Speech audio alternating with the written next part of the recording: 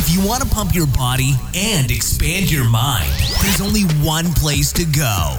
Mind Pump. Mind Pump with your hosts, Sal DiStefano, Adam Schafer, and Justin Andrews. In this episode of special episode, Mind Pump, we cranked up the estrogen today. Yeah, it was special guest Christina. How you doing, Christina? Better looking in here, at least. Yeah. Excellent. We're taking a page out of the rappers where you just have like features on your album. Like we're featuring Christina Rice. That's right. Ex-Tina. Check out this track. Yeah. So for the first half of the episode, we do our normal bullshitting chit-chat conversation. We talk about... Which Christina appreciates, finally. She loves that. Yeah. We talked about Organifi green juice. Maybe the worst commercial we've done yet. For For the fertility. best. We're going downhill. Apparently changes Vote how... with your dollars, please. Adam says it Yes. changes how it tastes. That's all I'm saying. He loves it. We talk about U2's concert technology. Epic. Adam's blown away by how awesome their concerts are. We talk about FKJ and Masego. I have no idea what I'm talking about What right does now. that mean? That's the music that Adam introduced us to. Oh, right. Then we talked about StubHub and disrupting technologies, and then we go off and talk about the value, quote unquote, of higher education. Wow. Also, Some people will get angry, probably. of course, I did mention Organifi. We are sponsored by them. If you go to OrganifiShop.com, enter the code MindPump, you'll get a discount on the best organic supplements you can find online. Then we get into the questions. The first question was, if you can't separate cardio and weight training, in other words, if you have to do them all in one workout, which one should you do first? There is a right answer. The next question was, is it a good investment to get a weightlifting belt? In other words, if I'm working out with weights, should I get a weight belt or should I work out without anything at all? Like Justin, he works out naked. Yeah, that's the way to do it. The next question was, this individual feels hungry all the time. Even after they eat a full meal, they're still hungry. What the hell's going on? How can they fix that so they don't constantly overeat? And finally, this is the most important question of the episode. How do you tell your girlfriend she's fat without being an asshole? We give great advice Very delicate. in this part of the episode. Not at all. Also, this month, you can get 2 things for free. 2, not 1, but 2. That's twice as much as 1. Now that you know the math, we have Finally, I the figured that out. Intuitive Nutrition Guide and the Fasting Guide, both nutrition components available for free if you enroll in any MAPS bundle. Now, bundles are where we combine multiple MAPS programs together and discount them like 20 or 30% off. For example, our MAPS Super Bundle gives you a year, 1 full year, that's 12 months, 365 days of exercise programming, expert exercise programming. But we have other bundles where we combine 2 programs together or 3 programs together for specific goals. For example, we have a Build Your Butt bundle. We have a Sexy Athlete bundle. And then, of course, the MAPS Super Bundle. Enroll in any of those bundles, you get those 2 nutrition components for free. And we also have individual MAPS programs. You can find all of them at mindpumpmedia.com. Dude, did I tell you guys I got a DM from someone who listened to the episode where I talked about how the Organifi green juice potentially could increase your seminal volume? Did I tell you guys about this? Was it a rep or was it just random person? No, it was a girl. Oh. Who actually it was a group DM. So a girl and her boyfriend messaged me, and she's like, "I've been wondering what's going on, but and because my boyfriend's been taking the green juice twice a day." Then they send me a picture. Well, No, I'm just kidding. Wow. Last part was a joke. That's too much. But they did message me and say that they've noticed the increase in semen. So I don't know if that's a selling point or not. I don't know if this is a selling point or not. But Did it change the taste too? I don't know, Christina. That's disgusting. Now he's lying. He knows. We have lines here. We have lines we don't cross. Diet affects it. I'm just saying. Does it really? Yeah. What about pineapple? Is that really true? Eating I pineapple? don't know. What makes I feel like you would know better than any of us. Let's be honest here. I don't know. Been meaning to ask Adam. Justin but only he's, knows- he's just like withholds I'm information a from me. fault when it comes to that. Adam Absolutely not. Adam only knows what his tastes like. He just- Hey, that's the ultimate. Hey, that's the ultimate level of narcissism. Thank God we signed Organifi for a year because the last few commercials we've been It doing was a little racy. I don't think we're doing so. It's the ashwagandha in the green juice because ashwagandha is it boosts fertility in men, and that's probably one of the ways it does it. I want to speak for I Doug see. right now because I know Doug's probably thinking it because I know he manages the accounts and sees as much as I do. And Organifi's commissions came in the day, and we're down. We're like we had our lowest week last week. Did we really? Yeah. Whoa. Yeah, so we had one of our lowest weeks, and it might be It might because be up this week. I don't know. All the seminal volume talk. I think I think that was a commercial you did last week where you talked about that. I don't know, man. I don't think that angle works. Maybe We should ask our audience. I don't- I mean, wanna maybe- know. I DM wanna me take if you bought green juice after this commercial. Definitely a different angle. Yeah. Christina, aren't you working with Organifi too? No, I'm not. Oh, you're not. Who are you working with that we've worked with? I know you're working with a few. I know. Thrive. I know Taylor. Podcast of P Diddy over there is fucking Thrive. Thrive. Podcast. Health IQ. No. Just Thrive. Yeah, I think just Thrive. Oh, they're the only ones. Yeah. Oh, I didn't know that. Yeah, no. I thought Taylor you. needs to step it up. I keep telling him. Are you He's not complimenting his hair? No, I'm not. Oh, that's your fault then. You have to He's do gotta- that. That's the first thing. He's you got to gotta do some work before I give some compliments. Yeah, well, you're wanting work for him. You wow. got to woo him a little It's bit. not how. Yeah, it's not how. We gotta people teach you how that work works these there. days. Apparently. Yeah. You got to say nice things Got to about butter his hair. them up. What'd you guys do this weekend? Well, let's see. What did we do? Oh, I why got don't- my tooth. Is it today finally Wednesday? reattached. Yeah. You took a day off I was of like, work. weekend. Wait a minute. Remember, you took a day off of work. Yeah, what happened yesterday, dude? The sign that you guys that's going to be put up on the wall over there is freaking awesome. Cool, right? Yeah. It's real too, real moss. Yeah. No, How do you it's- water Gives that? a whole fake. new look. Oh, it's not real moss. No, it's not. It's made to look. It looks real though, but now It you just feels gave real. You gave it away. I Everyone thought it was real. It felt real. It's called a living wall, but it's a fake living wall. So it's a dead wall. yeah. Oh well, forget it. Justin told me it was real. I thought it was real. I mean, I still believe in Santa Claus. We were gonna do a real living wall, and it's incredibly hard to maintain, especially in a space like that that doesn't get good light. So that was no, we're not doing that. So now it looks real, but it's not. No need to water it. I like that better. Yeah. Right, that's more our Yeah, style. it looks awesome for what it is. I'm more down with that. What about what'd you guys end up doing yesterday besides that? You did a bunch of videos, huh? Yeah, I slapped intros on some of the videos that you did and Ben Pollock. I'm really excited for the Ben Pollock videos to come out. Those are really cool. I like the way they're shot. I think it's cool that we're in that Big Tex gym. Did you watch the videos yet? Every time you guys do a video, I watch the whole thing. I get headseted up and listen to the whole thing, and then I intro it. Mm-hmm. So even if I know what was in the video, like, how did they come across? good. I really like the ones you've done recently. I think like you're really hitting your stride the way you're communicating the information that we're providing for people. You know what I think? I think it's more effective on YouTube when there's one of us on screen and not all of us on screen. Way more. It's more engaging that way. Well, it's hard because It's hard because we like to do everything together. we've know what I also You guys like to do boy things, We guy do. things We together. Yeah. It's all about We were guy just things. roughhousing earlier. little wrestle. little tussle. Little tussle wrestle. It was a tickle fight.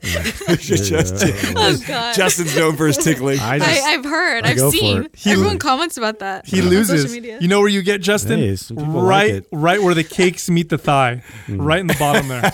And that it's bodybuilders are called the glute ham tie-in. Yeah. we call it. right. We call it the cake crease. Coochie. I just go right for it. And it's like, People like it. yeah, it's terrible. Did you guys listen to the commercial that Justin made? When are we going to air that, Doug? Or is that coming? I know you don't have a mic, so just give me the signal. Are we airing that anytime soon? Like a week, 2 weeks? He's Okay, couple weeks. Couple weeks. Yeah, I recorded a few America. commercials, for my own flavor. dude. You know how that all happened, right, Adam? No. So what trip was the last one we were on? Austin. So we're about to get on the plane, and so Justin's like, I'm gonna eat some cannabis edible chocolate balls. So he did, and we get on there. Putting it all out It's there. all good, Yeah. and we get on there, and I can tell when it hit Justin because we're talking, and all of a sudden he's like inspired. Yeah. He got down his phone Very and he was inspired. just typing away on his phone Jamming. the entire The whole flight. 4-hour flight, Yeah. and you end up writing I wrote a bunch of jingles. Yeah, I think it was 6 or 7 commercials that I was like this. I was just trying to make it a little bit ridiculous because here's the thing, man. Like we've been like trying to present things in a certain light, and it's like, I want to kind of turn that model on its head just a little bit, give it my own little flavor, little addition. So I'm curious to see, what people think, but we'll see. Yeah, I'm interested. I think the fans or the people that love the show or that have been listening, I hate saying fans. The people that listen to the show I think you are like friends. I don't like it at all. I think you like do not like it at Sal all. likes it. Sal likes it. I say followers. All of my fans. I say My followers. Or You are the YouTubers. tribe leader. Or YouTubers. Yeah. I actually said that once on said that on a YouTubers. YouTube video. I said, "Hey, what's up, YouTubers?" And Taylor looked at me like, "What?" The Everybody fuck? watching, they're like, I'm a YouTuber? now? Is that what You they call would be me? the YouTuber. Yeah, I would be the YouTuber. The people behind this, like, Yeah, on 'cause the- you're on YouTubing. YouTube. Yeah. I'm the They're- guy that Like, thought people have that as a twatting job. was when you tweeted something, but no, Oh, it's tweeting. God. You say tweeting. So do we put that on a resume now? Like, I'm a YouTuber. Yeah. People do, yeah. They Wow. like for their jobs. I'm a professional YouTuber. That's what my kids are most proud of. Is that me. true? Yeah. That's what they're called. I'm a YouTuber. If you talk to somebody who makes a living off I of had no YouTube. idea I could add that. Yeah, add it to your I'm resume that so- you hand out to everybody. I know. Right? Because I'm the only one on LinkedIn, Can we, by the way. when was the last time one of you guys actually put a resume together? Over a decade. 1976. Over a decade. 76. Never. Only Sal was born then. I wasn't born in 1976. I never really needed one. Actually, I guess I did. in A resume. college. I was always like, if you could put me in front of the person who made the decision, I was so confident that I would get the job. Just, talk your way in. And it's actually worked. The best time the best example of that I ever had is when I sat down in front of a regional vice president for Bank of America for investments. Now, mind you, I had zero experience in investments. I had zero experience in banking. All I'd done is managed gyms and health clubs and sales teams and all that stuff. Nothing to do with banking or anything like that. So I show up to this meeting, and the guy says, first thing he asked me is like, "What's your experience?" And I go off and got the job that day. I actually got the job. Got a What did you six-figure tell job. him? I just Did you take it? Huh? Did you take the job? I Are you did. honest? Why And were like, you I don't know there? what the fuck.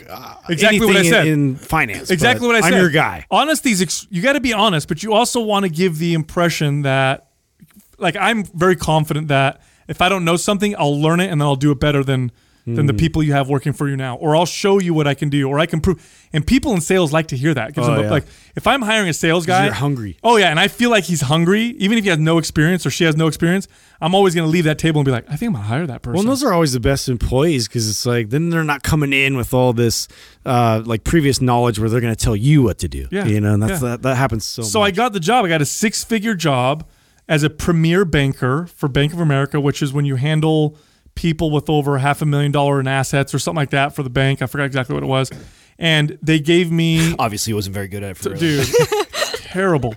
They gave me 30 days to study and pass my Series 6 and Series 63 licensing test. So you've all heard of the Series 7, right? That's what stockbrokers. So Series 6 is like a step below that. Not nearly as difficult, but still for somebody, it was like learning Chinese for me. It was literally like learning a different language. So for a month, I'd show up at work and I'd sit down and study. And then after that, I passed the test, and then I was just sitting in there and bored out of my ass. Way too loud for the bank. I'm way too loud for that. I'm way too rambunctious. And people who work in banking are pretty unhealthy. So that was a tough thing for me too. They'd bring food in all the time, and then they'd ask me if I want some. I'd say no, and then they'd ask me fitness advice, and next thing you know, I'm telling people how to work out, and I'm like, well, I'm in a bank talking about how to work out. I guess I'm not supposed to be doing this. I wish I remember what Justin's resume looked like when it came across my desk. Did I even throw one out? Of course you like did. that? There's no way you would have got a job. Adam there. said he almost Maybe didn't I did. hire you. Yeah. He said I that you probably were- just, yeah. He said it was a roll You know, of it's dice. funny. It's no, actually, what's really funny is at that time, It was I impressive. remember when I was hiring and staffing at that time, and I was looking for trainers, and this was actually a time in my career where I decided that, okay, I'm going to look for, guys that specifically have a kines or sports medicine or sports management degrees, and look for that. And because before that, I was always searching people within the gym. I used to have a lot of success with finding the kid who was just like me, working in the gym at like 17, 18 years old, and like really passionate about what he's doing, wanting to learn, athletic, whatever. And so that you represented a shift in my thought process of hiring. And you and Nick at that time were trainers that I came across, with degrees. And I remember thinking like, okay, I'll bring these kids in. Let's see where they go from there. I just wish I remember what it said. Yeah, I don't know. I know I shot my resume. I think first I went to the Santa Cruz one because I lived in Santa Cruz. I just came home from Chicago and was like, fuck, what am I going to do? I have this degree. It's worthless, like this is so dumb, like I have no idea where I'm going to go. And I was trying all these different things out. Like I was trying like sports marketing out. I was trying out different pursuits as far as like, actual business like type ventures where I like wear a suit and be professional, and it just didn't feel like me. And so I just thought, hey, in the meantime, I'll work at a gym, because that's something I'm pretty comfortable and familiar with. And so I sent them my resume first, and then they basically, I think they passed on me, dude. And they were like, well, we do have an opportunity. It's on the other side of the hill, if you're willing to drive for it. And I was just like so desperate. I was like not making any money. I remember going out on a date and my credit card got declined. Oh shit. Yeah. On the date? Yeah. Right. Did she end up paying? It was embarrassing as hell. No, I called a friend that came down and he kind of covered me behind the scenes, but it was so long. It took so long. It was obvious. And she just was frustrated with me and then took Dude, off that's on like me. the scene from whatchamacallit, that movie where he has to call his friend and he tries to play it all off and he's like stalling at dinner. I was stalling for days. Why can I not think of that 80s movie right now? Come on, it's a classic. Ridgemont. Oh, Fast Times at Ridgemont High. Yes. Was it in there? Yes. It's the wow. scene. Remember when the kid takes the girl out on the date? Oh, and yeah. they're sitting, I remember that. They're sitting in the big high booth, and then he realizes he left his wallet. He calls his buddy. Oh, yeah. It was a lot like that. I was They at kept refilling the Cokes. I was at Gordon Biersch. I was at Gordon Biersch downtown, actually. I remember this vividly. And I just, I don't even know why I'd asked her out. Like, what an idiot. I don't have money, But I was just like, hey, let's hang out, let's do something. And, I'll figure out how to pay for it. You're watching your order. She's like, I'll have the shit. the double burger, the fries. You're like, you sure you want to have that? No, It's kinda actually, gross. I'll have the steak and the lobster. sirloin, the steak burger, please. Yeah. No, you should get the water. It's super good here. Dessert. No dessert. Yeah, no dessert. Damn. What about you, Adam? Did you? What was I doing this weekend? I was at U2, so I saw U2. Oh yeah, that's right. How was that? So did I not? I haven't shared that on the podcast. I guess I forgot we didn't see you yesterday. Yeah. Fuck, bro. I mean, so this is my 4th time seeing U2, and I'm not a U2 fan. So I've seen U2 more times than any other band. But you're not even a fan. I'm not even a fan of their music. And it's not that I'm not a fan of the music. It's just they're not a band that I ever really listen to that much. I appreciate some of their music. I don't subscribe to a lot of their political views. But what is true about the band is they put on the most epic fucking show. And it's like not even close. Like all the other concerts I've seen in my life, it's U2, and then there's this huge gap, and then there's 2, 3, 4, 5, 6 as far as like putting on the best performance. You can literally hate the music, put earplugs in, go and watch that show. You'll walk out saying that was the best show I've ever Really? seen. And the reason why is they're the most world-renowned. Innovative. Yeah, they're the most world-renowned band that tours today. Like nobody is bigger than U2 worldwide. And they have the most amount of money reinvested back into their touring and all their equipment and gear and tech that they put into every show. And even though they're not always releasing new albums, every show you see and every time I've been to a show, they're pressing the boundaries on tech and things that you've never seen before. So this time I call my buddy up who always hooks up the tickets. And I mean, I'm in the perfect seat. I'm mid-row, 15 rows back, like eye level, dead center. Like couldn't ask for better seats where we're at. And I said, hey, so did you see this tour yet? And he's like, no, I haven't seen it, but I heard it's just like last year. And I'm like, oh, that's cool. I brought friends to show them and I was excited to show them. I was like, whatever, I'll see the same thing. And I'm sitting down, we're waiting for the show to get started, and they have like the entire SAP Center has a screen that goes the whole length of it, right? So it's fucking massive. And, it's about, 30 feet tall or so. It's super huge. And Like it's a huge catwalk that just goes all the way through the middle. Yeah, then there's a catwalk that goes down the middle of it, and there's a screen on the other side. So the audience on that side sees this massive screen. I see on the side, and then there's a catwalk down the middle where they can sing and do things. Well, it's the beginning. It's before Bono comes out. They have like some stuff going up on the screen. It's like blue and shit. And the guys in front of me, I see pick their phones up, and I'm looking at the fucking screen in front of me, and these guys go like this with their phone. And when they pick their phone up, I'm looking at something completely different. So you see me like this, I'm behind the crowd, and I'm going, and I'm trying to figure it out. And so I get my phone out and I go to the camera, and mine just looks like what looks out Is there. there like a special app? So U2 this year does this app called the U2 Experience. And Wow, that's brilliant. oh, just wait, it gets better. So the way they had it was, I'm watching this shit. Bono comes out and he puts the phone up, and Bono is this virtual 3D image on his phone now. So it's not even like you're looking at Bono. It is Bono. It's his movements and everything, but he's digitally animated and 3D on the phone. And I can move it like this. Like, Wow. oh, dude, I caught myself in the best seats of the house looking at the kid in front of me using his phone half the time because Oh, I that's was so rad. so fascinated by the tech and what they were doing. So And correct me if I'm wrong. Maybe you know this, Justin, because you were in the music industry for a little bit. Whoa, dude, that was a serious jab. I'm just sorry. threw I'm there, sorry. man. No, but seriously, correct Whatever, me. nerd. You know? Let's keep talking. Damn it. No, but for reals, what I think that the majority of the money that these artists make now is on tour, right? Yeah, definitely. It is, and I feel like that's going to keep. The disparity between how much money you make selling your music, Yeah. versus touring is just getting bigger and bigger. Right? Okay, so now on that thought Yeah, no, process, you're right. take this Okay. one step further now. The technology's here. The NBA playoffs did it this year. They kind of failed at it. Intel was the company that did it. It wasn't that great, but it's here. Imagine this. I'm telling you guys all the time about YouTube, and you're like, oh yeah. And then you guys remember last minute tonight, and you're like, oh, fuck, that's right. The U2 concert tonight that Adam said we got to watch it. And you get online real quick. You download your app. And for $69.99 right now, you can have access. And you're going to get the view, like the best seats of the house, of the same view that Yeah, I'm of getting. course. And you slap your goggles on. Your virtual goggles go on. And your headset or your speaker says gonna be something. so cool, man. And you're sitting in my seats watching the same thing that I'm watching. They're going to make so much. And you know why they have to do it that way? Because it's getting so hard to control the free sharing of music. And they don't sell albums like they used to anymore because, back in the day, if there were 2 or 3 songs you really, really liked, you had to buy the whole album to get it. And what's interesting too, and I've talked to some people in the music industry still about how record companies have completely evolved and readjusted. So it's like you still get signed to big record companies, but the way now that they own the content that gets streamed, so they've actually.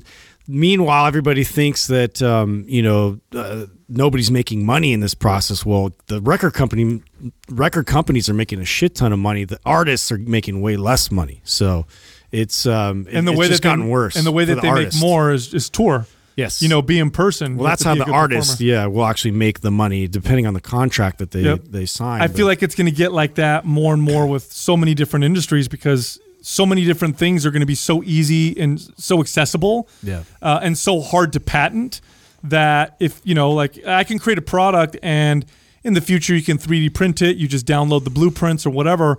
So it's like that person it's actually going to be more valuable in the future than it is now because that's something that you can't copy until, of course, they come up with. That's why I get excited about it because real artists, there's so many avenues for them to make money independently on their own now. And you see this, it just takes. Like a lot of them just want to kind of put off the business end of it, right? Mm-hmm. Because I'm just an artist and I create because I'm passionate. I don't do it for the money.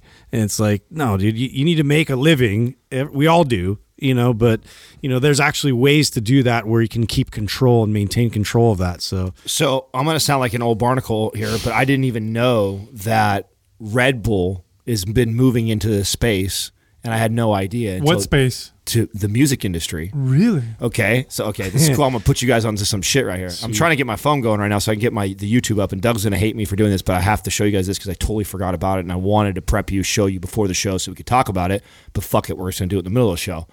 But so I turned you guys on to Tosh Sultana about 2 years ago, which at that time, nobody I knew, my friends, knew who she was. She's from Australia. She's an artist.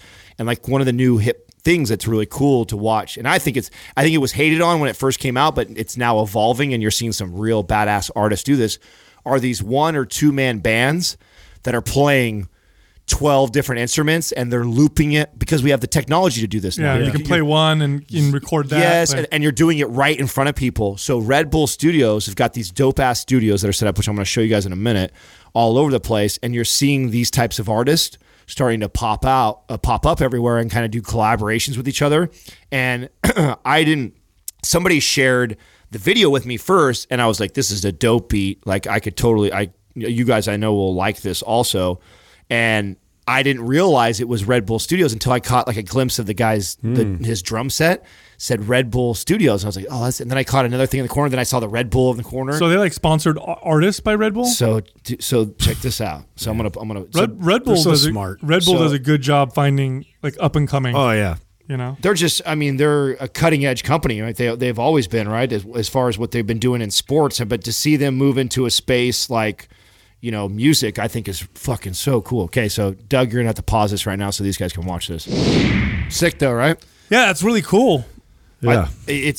I just came across it. Somebody shared it with me, and of course I like the music because I introduced him to Tosh Sultana, who I think is badass, and it's a single girl. I've showed you, I know for sure. Mm-hmm. No, you showed all of us. You actually saw her at the SAP Center, right? No, how did that go? No, I saw her in I forget this. I've only seen, this is the first concert I've ever been to at this venue in San Francisco, so I can't remember the name of it. But I mean, was it big or was it a small venue? No, it was okay. double the size of this room right here. Oh, I was thinking she was like in a big venue, and I was like, how does that work? If it's just one person. No, super intimate. I mean, I was on to her from my brother-in-law who put her on to me when she was like getting like 10,000 views.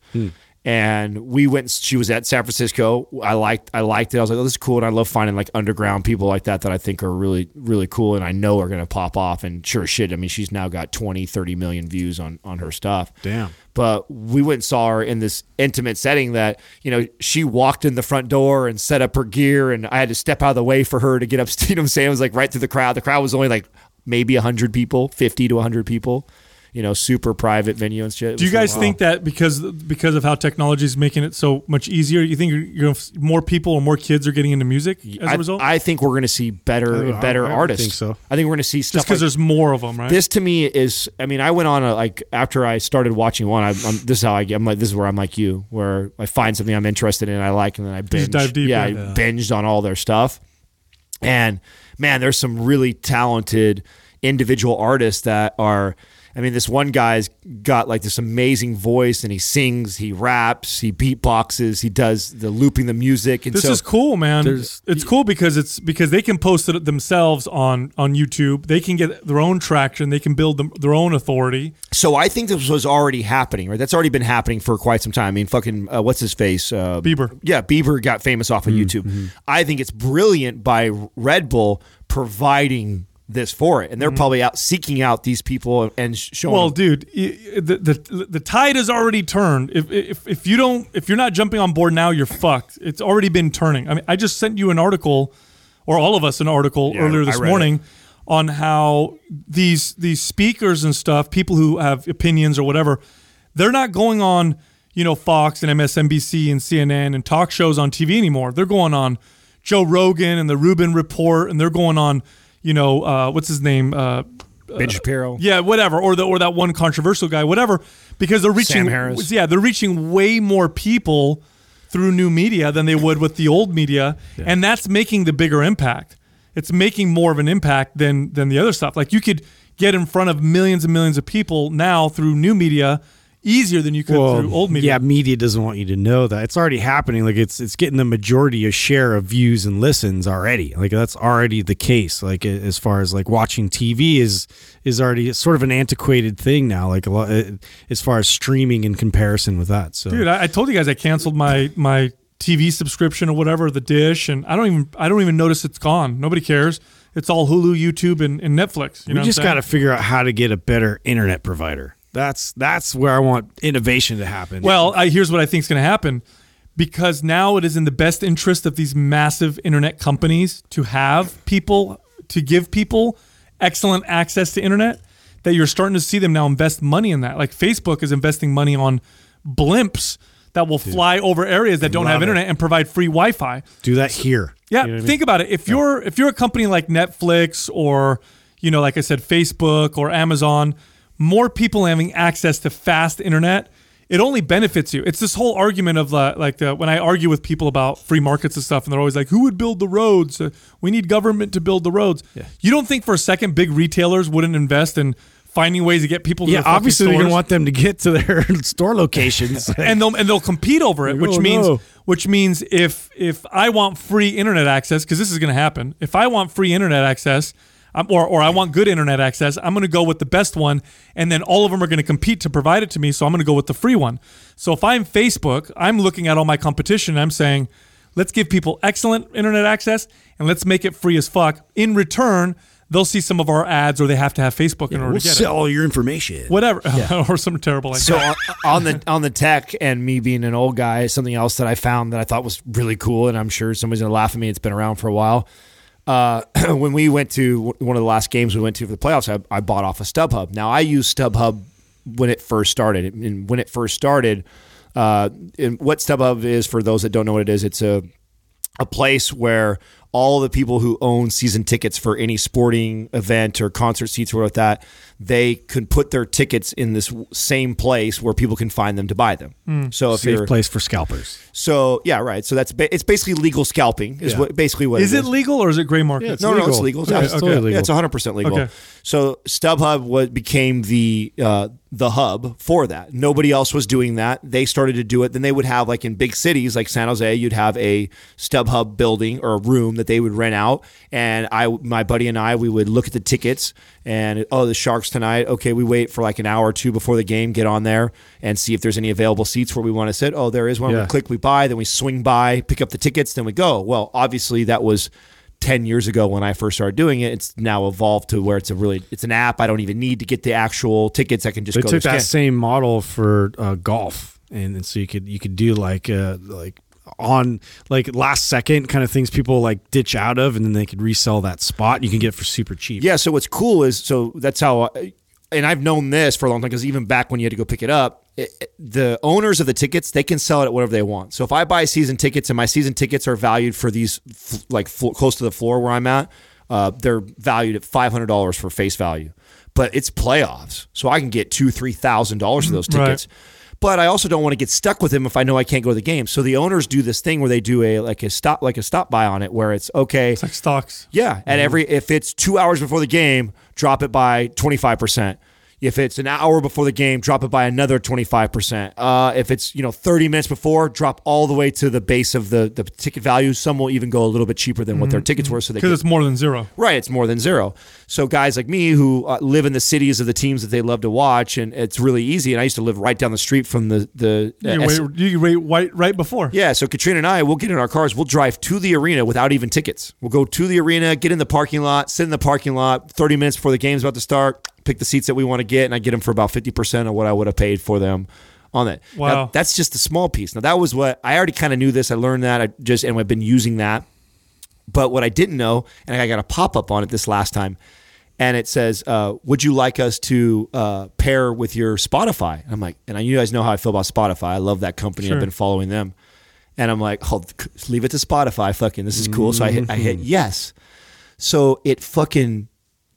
what do you call that word? Like, it scans over my Spotify, and then it read all my music that I listen to, populates any concerts that I may want to go to around That's so smart. based off the music that I listen to. So all my favorite bands all of a sudden are calendared out for me, and then I have the option to like or dislike. Then it goes further. Okay, so look at that. Oh, Red Hot Chili Peppers is coming. Wow. Cool, like that. I want to go see that. Oh, Jay-Z's over here. Okay, like that. And then so now it gives me a reminder. And then I can even go take a step further. I can click on the event and go, if any seats become available for $175, notify me. And then I just ignore it. It's 6 months down the road. Of course. How badass and is this that? is why this is why technology this is why markets make things so efficient, and prices tend to go down and quality tends to go up. That right there. Because that efficiency, let me put it this way. If I'm a scalper, or if I'm trying to sell my ticket before this technology existed, it was difficult. I could put an ad out maybe in a newspaper, or an ad out in a Craigslist, or I could stand outside the arena, try and sell my ticket, and I don't have a huge audience of people I could sell it to. It's not really a viable business. technology like this makes it so that people now, I would assume now people would buy season tickets now with the intent of saying, Oh, absolutely. It's like the VRBO model. Yep. Same thing. It's like the VRBO model, Airbnb model. A lot of these smart people invest in tickets, especially if you can get in on like a team that you know is going to be like, if you're really smart, you can get a hold of like Warriors tickets before the Warriors exploded. So you get them when they're down. It's like a stock. You get them when they're low and they're not doing so well. So you can buy them at a great rate. You lock yourself in with that. Then you wait. Because then when playoffs come around, the value of that, if that team hits playoffs right away, ticket prices are double. And each round, like every round, because we're going every round, right? With these playoffs for the Warriors, we're about to hit the third round. So we'll see what my ticket's going to look like. So far, it's doubled every single round. So it's for the same seats, right? So there's definitely money to be made if you're somebody who owns those tickets, but it's just like anything else. It would take a little bit of attention. secondary, third, fourth markets, beautiful thing. You guys have seen the car sharing apps and stuff, right? Yeah, like Zip cars and things like Well, that. no, like if let's say you own 3 cars, right? And you drive one of them today. Well, there's probably 2 of them at home or one of them at home that you only drive sometimes. Otherwise, it's literally sitting in your driveway doing nothing. Right. Well, now they have apps where you can rent your car out to individuals, to other people. They can come grab your car and take it out and bring it back when you want. And so you're finding, like my cousin who lives in the city doesn't own a car, but when he drives down, he's always driving down like an Audi, a BMW or whatever. I'm like, where'd you getting these cars? Like, where do you rent these cars? He's like, oh, I don't remember the name of it. So I know people are What pissed off right happens now. if they crash it? Yeah. Insurance. That There's seems always that. super Insurance. sketch. I'm sure that's easy. That's an easy course. fix. If I have like, We give you a poor rating. when we rent cars all the time, they always ask if we want insurance. I say no, we don't need Your own insurance. insurance covers Because my own insurance. If I fuck your car up, like my own, and now I'll be screwed. My insurance will go up. I got to pay, but it's still I'm covered. It's no different than like Uber or ride sharing, where people used to say when that first came out, how do you know if it's safe? What if the guy's going to mug you or whatever? And driving Ubers and getting in Ubers are as safe or safer than taxis. And what they're finding with this share economy is that people actually work together pretty fucking well, and they rate each other and rank each other. Where like eBay, look, eBay is a great example. It's one of the first examples of how technology really kind of surpassed what people thought would happen. Like when eBay first came out, the criticism they got was crazy. Like, oh, your people are going to get ripped off trying to buy things online from other people that they've never met. The reality is the return rate or whatever and the guarantees. eBay is extremely safe place to buy. In fact, it's safer than going to a flea market or a garage sale or whatever. It's a great place to buy things. And now we know, of course, eBay is a massive, And then massive if you company. do, if there's any shenanigans, they just kick you off so you can't go back and be a seller again. Like you get bad ratings, enough things. The thing is, it does happen, but it gets regulated so quickly. I think that it's even better. Oh, it's great. You can rent a couch. Did you guys know that? You can actually, there's I knew apps that. where you're not paying for a room, whatever. You just pay to sleep on someone's couch. Like, think of all the other things. What other things you guys think we could that people would be sharing? I wonder if it's going to be clothes. Fluids. I think. You know what I mean? Whoa. Yeah. Wow. You're on fire today, dude. Organifi. Yeah. You're on fire. Hey, and if you want to Who's share a with lot me? of fluid, try that green juice from Organifi. I was trying to set you up there. Do you want to blow big loads? Terrible. Who wants some? What about clothes? Think about that. Think about this. Like, let's say you're a woman and you want to go out to an expensive dinner and you want a really, really nice dress. Yeah. I wonder if that would work where you can People go on an do app. that. Yeah, for nice dresses. Are there apps that do that? Yeah, their websites. See, I fucking knew it. Yeah, Of for like course. prom and stuff, people do that. See? Yeah, because it's such a waste. You buy these dresses like a couple Yeah. $100 and then Yeah. you wear it once. How much money is that going to save? So much money. Think about that. When you could just, what else can you share? Almost You can every share anything. You Almost, get anything on almost. internet. I mean, I think too the restaurant thing that is going to change. There's so many people. That, Oh, where you eat at people's houses? yeah, where you eat at people's houses. People cook. There's so many people that cook so well Is that that a thing? Yes. Yeah. You can go to a big city, and instead of going to like the expensive restaurants, I don't know the name of this app or whatever, but you get on there, and like Uber, it's got ratings, and people will have you come to their house, not by yourself. Typically, they'll have a couple. like 5 people. Yeah. Mm-hmm. So you and 4 other strangers or whatever, and you get a home cooked meal by someone in the city that you're visiting or whatever. They have a rating, so you can see if this person's 5-star, 4-star, whatever. You pay the money, you show up, and personally, I don't know about you guys, but for me, if I was going to a big city, I like going to restaurants, but I could also see the allure of going to someone's house, hanging Somebody out with a bunch of else's people. Nana. Yeah, having great conversation. Thanks, and- Nana. Yeah. Dude, she's Well, making me especially lasagna. especially if it was a really nice house and a fucking killer meal.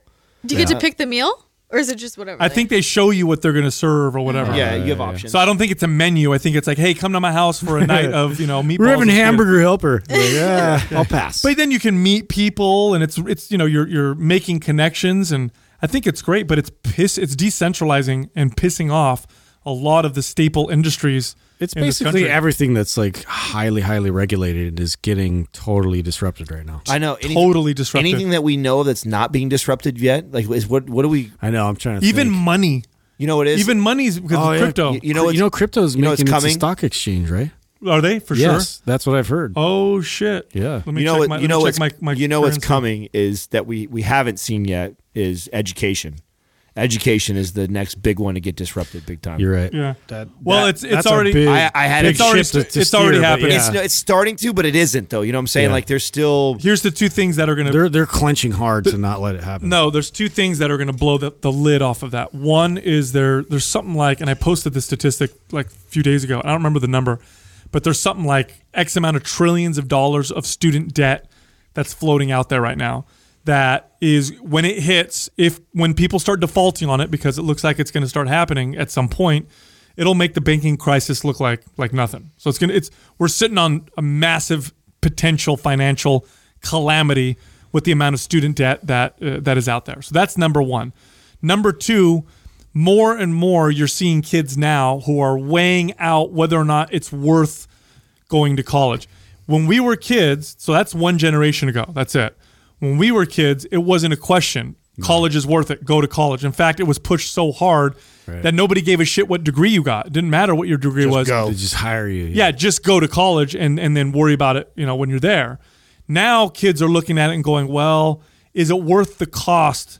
Because the cost of college has exploded through the roof. It's gotten so expensive that, if I want to be in medicine and I want to be a general practitioner, well, I'm going to graduate with $250,000 of debt, and I'm going to be a general practitioner, and I may make $100 and something thousand dollars a year. It's not worth it. Yeah, I'd like to see those statistics on, as far as kids going to college and how many, if it's really affecting, the universities right now on a substantial level where they're not getting as many people to come and sign up for it. I think we're starting to see it. I think more kids are starting to question it. So if you had made a YouTube video or any kind of a video 10, 15 years ago that said, don't go to college unless you don't want to do specific things, it's not worth it, people would have ridiculed you, made fun of you.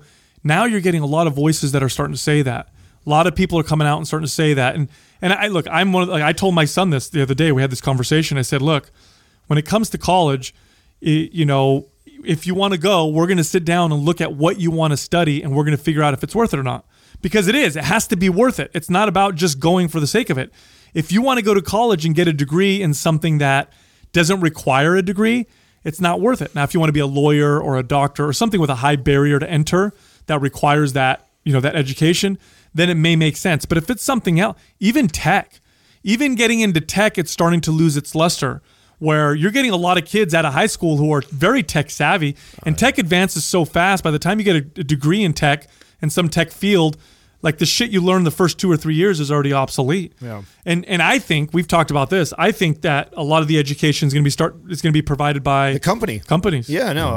India and Asia are kicking our ass, as far as like education with tech and coding. And we're just now realizing, oh shit, we should learn this. Yeah. It's like too late. We should, I really feel like it would be to our best interest to start learning more skills and things that like Apprenticeships. Yeah, apprenticeships and things that will differentiate you a lot more than what the market provides. You don't think we just need more cry closets?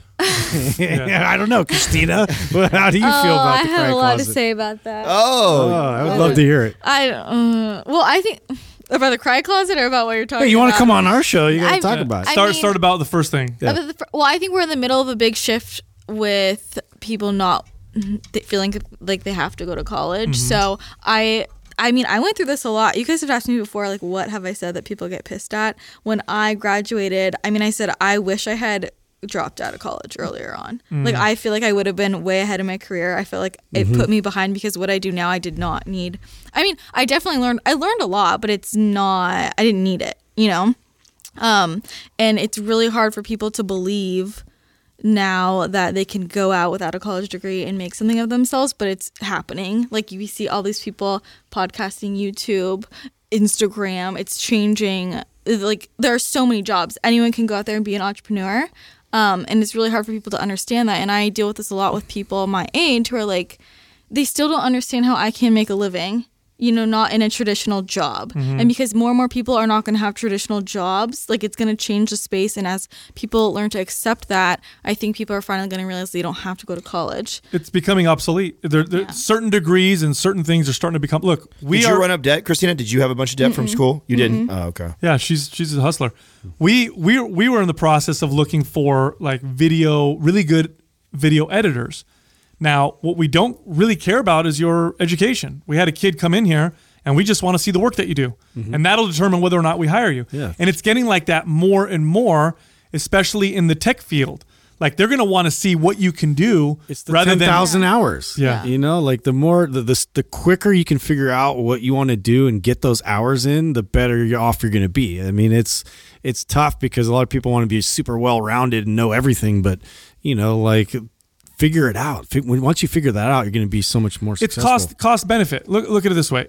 Look at your degree, look at what it's going to potentially provide you, and then look at the cost of that degree and then do the math. That's it.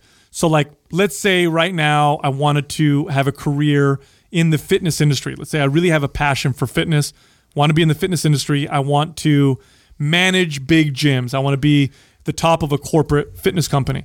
Now, I can go to school and get a degree in a fitness-related field like kinesiology or sports medicine, and let's say I'm looking at the best schools, and I look at it and I say, okay, it's going to take me 4 years or maybe 6 years if I get a more advanced degree, and it's going to run me $100,000 to $200,000 in debt at these top private colleges.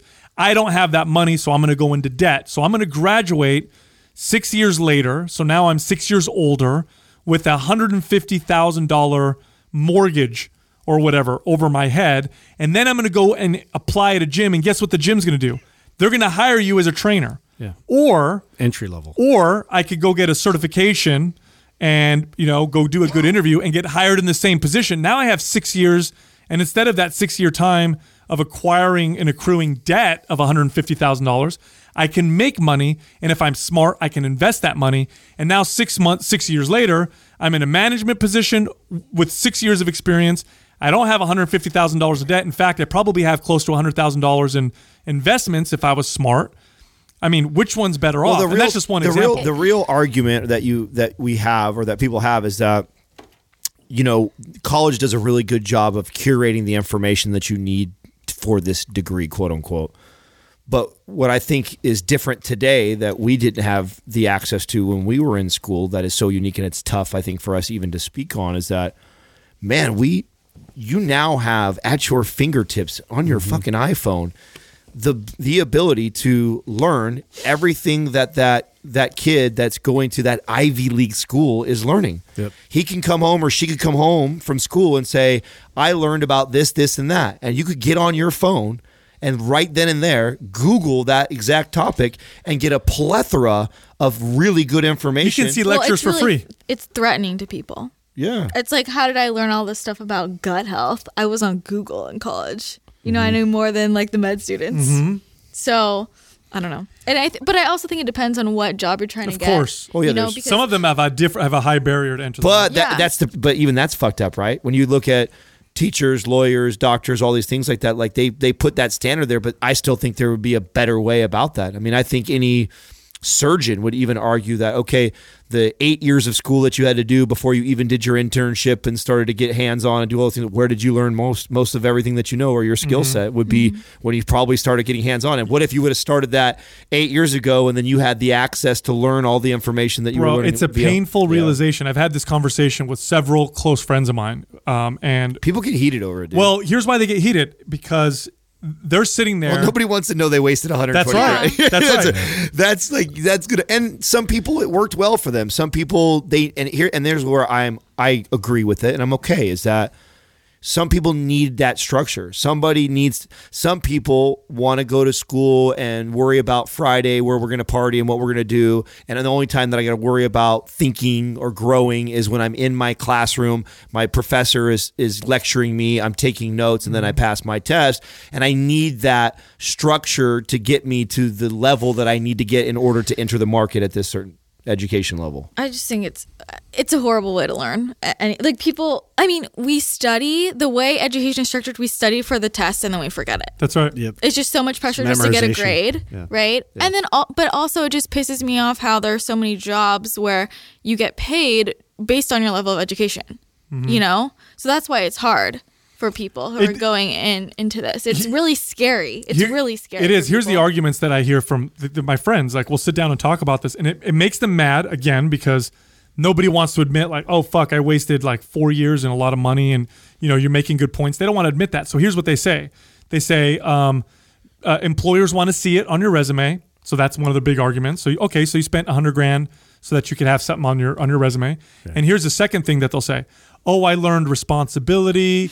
I learned how to get focused. I learned, and I'm like, those are skills you would have learned in the workforce had you applied yourself. In fact, you would have learned them. You wouldn't have been better. late, right? Like I was always late to class. You know what I Yeah. mean? Like you wouldn't be late to your job. No, You fired. no, not at all. Yeah. So I mean, and sometimes professors take that really seriously, which I appreciate. But it's a different culture. It's a different environment, and I feel like it's sort of like what's it called? Purgatory. It's like a purgatory where people just need that because they need to find out who they are, their purpose, where they want to go with their life. And if you're in that, you fall into that sort of category. I think it's good for that. But I mean, even then, like we should be fostering that earlier. How is it good for that? I'm just in terms it of like help if you have no anyone? direction, you To spend all this money to figure it out, people don't usually figure it out. right. Well, true. it's People change yeah, but majors you- average of 3 or 4 times when they don't. I have could a argue. job. I could argue Justin's point. I think that some people are just we're in a room right now with a bunch of entrepreneurial minds and self-motivated people right now.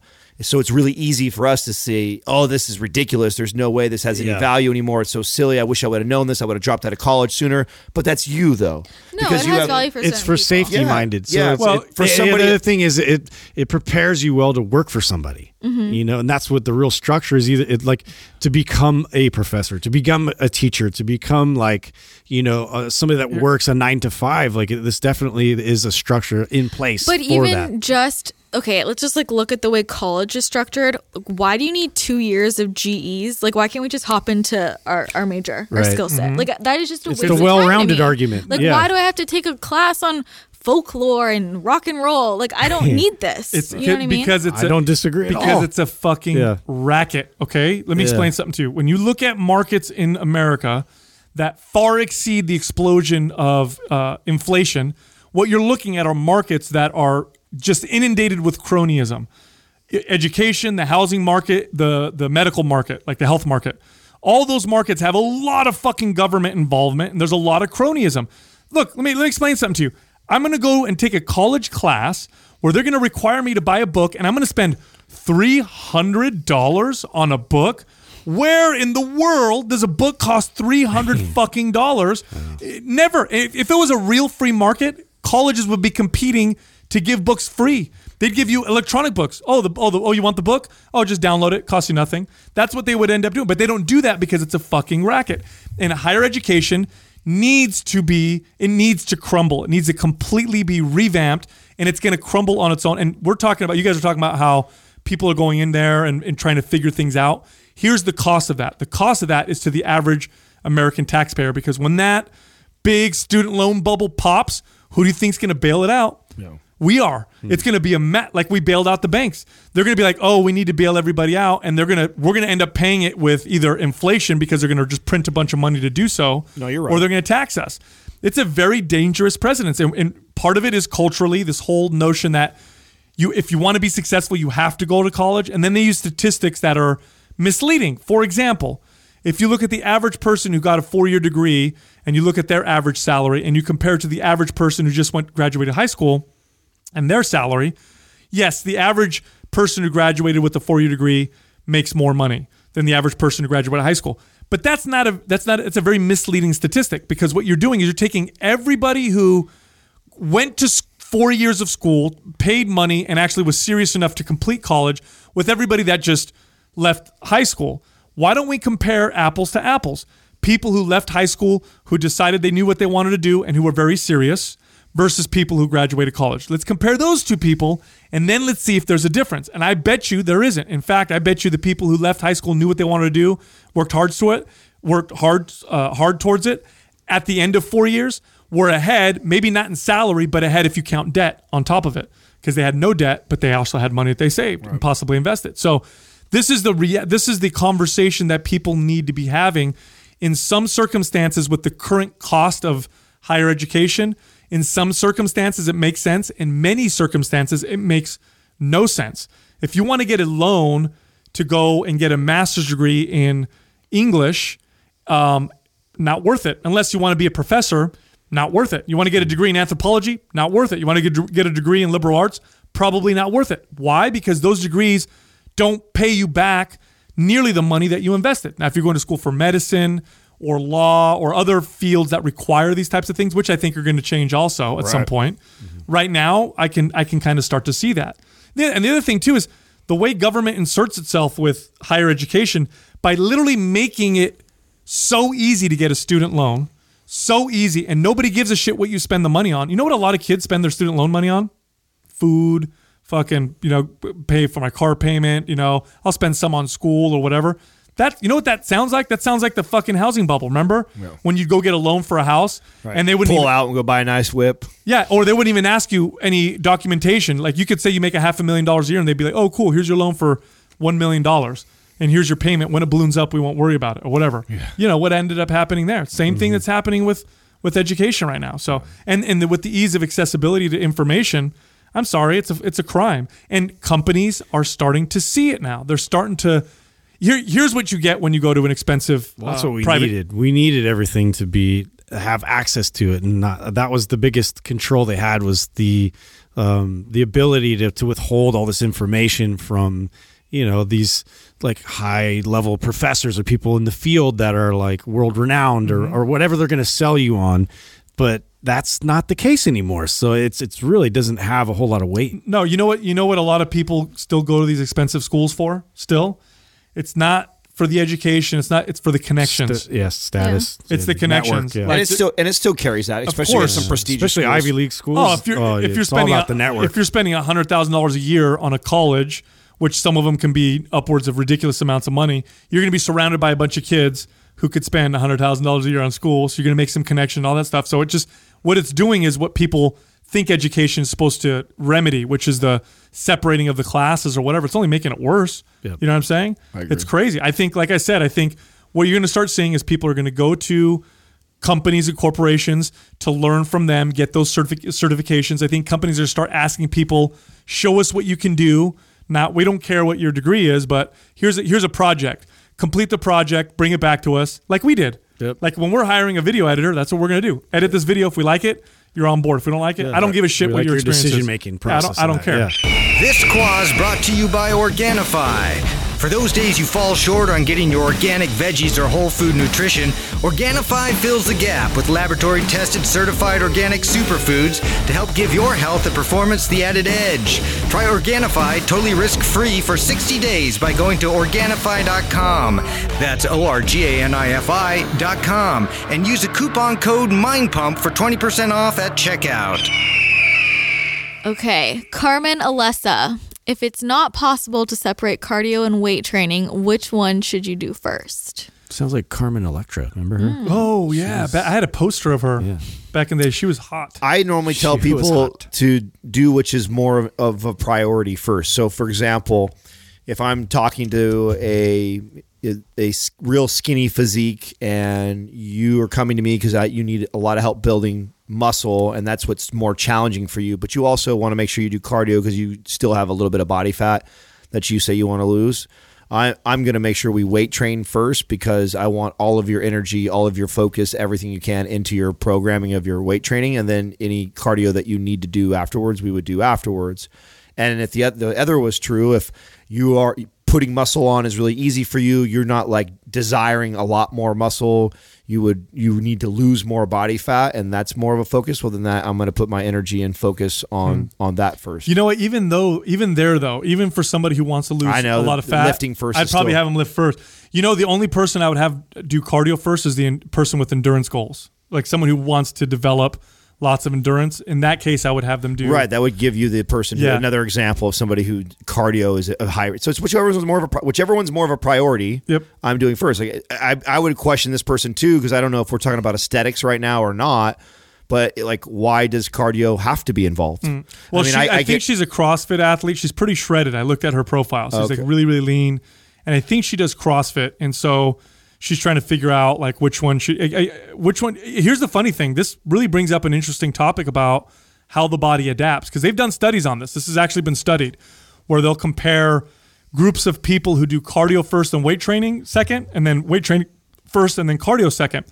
And what they find is the people who do the weight training first gain more strength, and the people who do cardio first gain more endurance. Duh. That's what I'm saying. You put the focus on whatever you care about. Is whatever one you care about most, you prioritize. But how interesting is that, right? It's like you're still doing all of it, but it's the body prioritizes what you do first, not what you do last, which can almost sound counterintuitive. You would think that it would be the one that you would leave off with that would send the stronger signal. My theory is that when you're think that? Because it's the last thing you did. But you've got more oomph at the beginning. And give it your all. That's true, and that's what I was going to say. I think it's because you're fresh, your CNS is fresh, your muscles are fresh, so you're sending a louder signal with whatever you do first, and then the second thing that you do. Yeah, you literally switch whatever mechanism is your priority. Dude, this girl is diced up. What we need to do. She's shredded. I told you. She's diced. Yeah, why cardio? Why are we even doing cardio? Because people are obsessed with cardio. Yeah. There's no reason to do cardio. Maybe for endurance for her, for stamina. Yeah, I would. Which then, okay, I get it. You know what I'm saying? And I think there's someone who's like that. You could weave in and out. Why not do it before sometimes and then do after, and then pay attention if your lifts are suffering. Like if you do it before, are your lifts as good as you want your lifts to be, and is your body responding, and do you have the muscle mass that you want? If it's not, then prioritize weightlifting. That's right. And use this now. Here's something interesting you can do with this particular concept or principle of what you work first is what your body tends to adapt towards more than what you work second, third, fourth, and so on. So here's what's real cool about this. Now, when you look at a workout that's programmed and put together, if it's put together properly, now individual programs are different. I'm talking about if someone designs a program for the masses, like MAPS, for example. If you look at a MAPS program, typically at the beginning of the workout, you'll find the hardest, biggest gross motor movements first.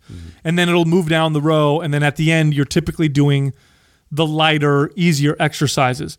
And the reason why we do that is we want most of the adaptation and gains to go towards the gross motor movements, because there's a lot of carryover from those gross motor movements. You're going to get more bang for your buck. But let's say you're a person who wants to sculpt their body. Let's say you've got muscle built, you've got a solid foundation, and your workout starts off with squats, but you have really lagging hamstrings. Let's say you're a physique competitor, your hamstrings lag. Well, now you can use this principle and hit your hamstrings first. Now you can break the rules a little bit. Instead of squatting at the beginning of your workout, you can go do some hamstring curls, some single leg deadlifts, some stiff-legged deadlifts, or other hamstring exercises to hit the hams first, and then go hit the squats. And what you'll find, and I've been doing this for years when I train clients, when there's a weak muscle group or when there's a recruitment pattern that I want to create, is I'll mix it up and I'll put the one that we want to focus on most first. Right, you prioritize it first. That's it. That was I think that was the simple answer I was trying to give with this, is whatever is more important to you at that time. And that could potentially change. Maybe you look at your physique right now, because obviously she cares about aesthetics. She looks amazing. And maybe you look and you're like, oh, I feel a little soft right now. I want to lean out a tiny bit. Well, prioritize cardio for a couple weeks and then see what happens. And then I guarantee you're going to lean out. And then if you like what's happening, continue on that direction. If you don't, and you feel like your muscle is starting to sacrifice, then flip-flop it. Well, this also feeds into why we sort of, try to educate people on what a proper warm-up looks like. So, the old adage of I'm just going to go out and kind of warm up my body by going for a light jog or running around, a few laps and then getting to my workout after that, which now all of a sudden, realize that what you're prioritizing right away, this is more endurance-based. You're telling your body, I need to endure through this workout. You're not priming. Priming is totally different concept. It's something that I'm trying to generate, this loud signal from my CNS. I'm trying to get full body muscular tension. And what does that look like? It doesn't look like just a light jog. Right. No. And what you're doing is you're trying to prioritize a signal that you want to send. And when you do cardio first, even if it is for a light warm up, you're going to take away a little bit from the signal that you're trying to send later on when you're lifting weights, unless the signal you're looking for is endurance. Like if you're an endurance athlete and you have to do your run and your workout with weights all at the same time, like you have 2 hours or whatever, and you're an endurance athlete, yeah, I'd say do your endurance training first and then finish off with your resistance training. Otherwise, resistance training should be first, above and beyond cardio for most people, because most people, they want enough endurance to be able to work out and live their regular lives. Most people aren't looking for maximum endurance. What most people going to the gym are looking for is to sculpt and change the way their body looks, if we're being honest, right? Oh, yeah. And the adaptation signal you want to aim towards, that's going to give you the biggest yield in terms of aesthetics and changing and sculpting and shaping your body, is strength, is building muscle. That's where you're actually literally shaping your body, in which case you want to do your resistance training first. Well, I talked about this way back when I was competing, and if your goal is not to have endurance, like Sal's saying, like if it's not that, like that's the only way I'm even implementing cardio like this at all. Like if you're like, I need to have stamina, I'm running a Spartan race, I'm going to CrossFit and I want to be good in my WODs, so I have to have that endurance, like it's getting programmed in. Otherwise, if you're aesthetic, like I'm manipulating your nutrition program and your weight training program as much as I can without any added cardio. Mm-hmm. You don't need to. I can get you diced the way she looks right now, which is amazing, or some of her pictures that she has on her Instagram. I can have you looking like that with zero cardio. Mm-hmm. It's totally possible to build your physique. Now, what I can't guarantee you with no cardio is stamina and endurance. Sure. Like I can't train you to look like that and then also expect you to go run a Spartan race or do a CrossFit WOD and kick ass at it. You know what promotes a good WOD? What's Organifi. Boom. Thanks, Justin. Bringing it back. It's like 5 commercials in one, man. Bringing it back. If that doesn't drive sales, I don't know what's going to. You mentioned that. I was like, we got to really hammer this home. You know? Ashwagandha. Ashwagandha's. It's going to do it. Next question, please. Okay, dining with Dio. Should I ever get a weightlifting belt? Oh, the controversy. No, I'm glad Why? I'm glad we're talking about this now, because I think that there's a handful of things on our show that we've either talked shit about or said something about, and then we've kind of like been, okay, I can see some applications for that, and we have different views. And I feel like the weight belt, we've kind of been back and forth on a little bit. I don't think it's a hard no or hard. It's the one lifting aid that I use, semi-regularly, above all else. Like squat shoes, I haven't used them for a long ass time. Never used wrist straps. A weight belt is something that I'll use maybe a couple days a week on my really, really heavy lifts. Right now, I'm using it a lot because I'm going super heavy. But and Justin never does. Never uses it. Never uses it. Never, ever. Yeah. Here's what a weightlifting belt does. Okay. I'm going to be totally honest. And I use it. I use it a lot. In fact, I just posted a video where I was doing some heavy farmer walks wearing a weight belt.